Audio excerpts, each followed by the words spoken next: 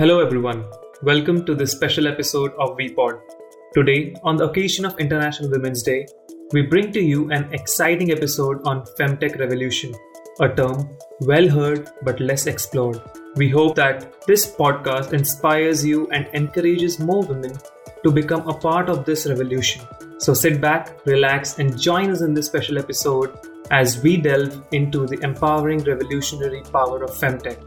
Coined a few years back, the term Femtech has rapidly evolved to represent a wide range of technology-driven solutions, female-centric products and services.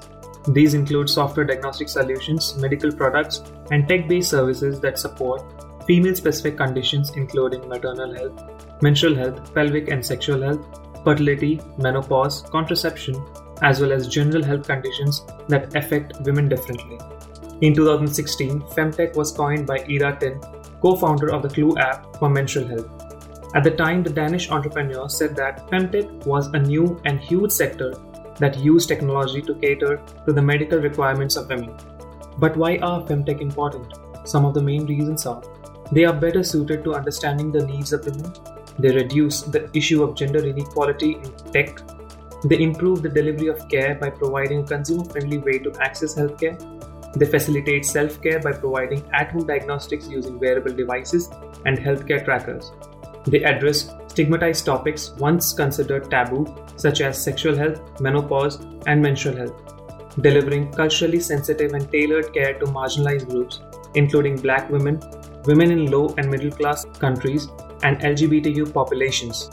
Let us now look on to the journey of Femtech industry till date. Growing at a CAGR of over 16%, the global Femtech sector is estimated to cross $97 billion in market size by 2030. At present, the majority of brands in this sector focus on fertility, maternal health, reproductive issues, and birth control products. While all these are critical areas that need attention and support, there is also a need to look beyond these and focus on the unaddressed health issues faced by women. The traditional approach so far has focused on puberty and pregnancy-related health issues, but there is a tremendous lack of support on other issues affecting women, such as menopause. Even for general health problems, such as cardiovascular health, osteoporosis, etc., the symptoms are often quite different between men and women, yet doctors usually adopt a one-size-fits-all approach. With half of the world's population being women, it is quite shocking to notice that only 4% of the medical research budgets are spent on their health. It is common to see very few or no women being included in clinical trials for new drugs and therapies. Such a non-inclusive approach has been a major impediment in the path of ensuring holistic wellness for women. In this era of personalized and precision medication, gender-specific healthcare is the right of every woman. Data-driven Femtech solutions can offer personalized support that synchronizes with every woman's menstrual cycle and even provide guidance and suggestions that are culturally synchronized with their community, region, and religion sensibilities. There is a need for dedicated efforts to address the challenges of menopause and age-related health issues in women. Apart from the integration of technology, there is also a major need of women who are themselves consumers of Femtech solutions and are well versed with unresolved needs to enter the sector and build necessary products and services. For instance, menopause is a problem that typically coincides with the age when a woman enters the C-suite of an organization. Thus, the understanding and the need to find solutions for such issues is going to be greater in an ecosystem where groupings such as business founders, doctors, investors, and researchers have a healthy gender balance. This is evident by the fact that over 70% of Femtech companies have at least one female founder compared to the average of 20% in the overall startup ecosystem.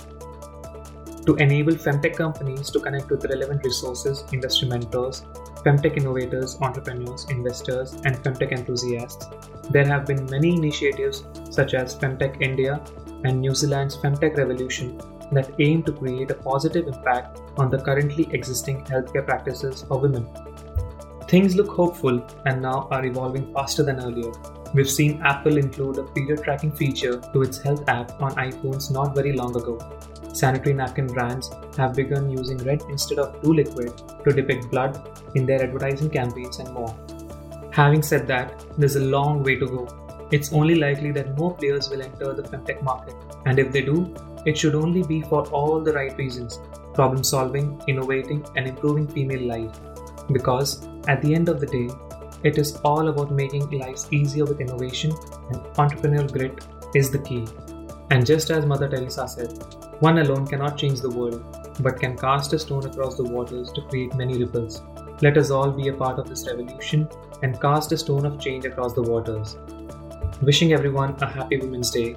This is Tanuj Chararia signing off for the day and shall be back with another enriching episode soon. Until then, keep following us on all our social media handles. See you soon.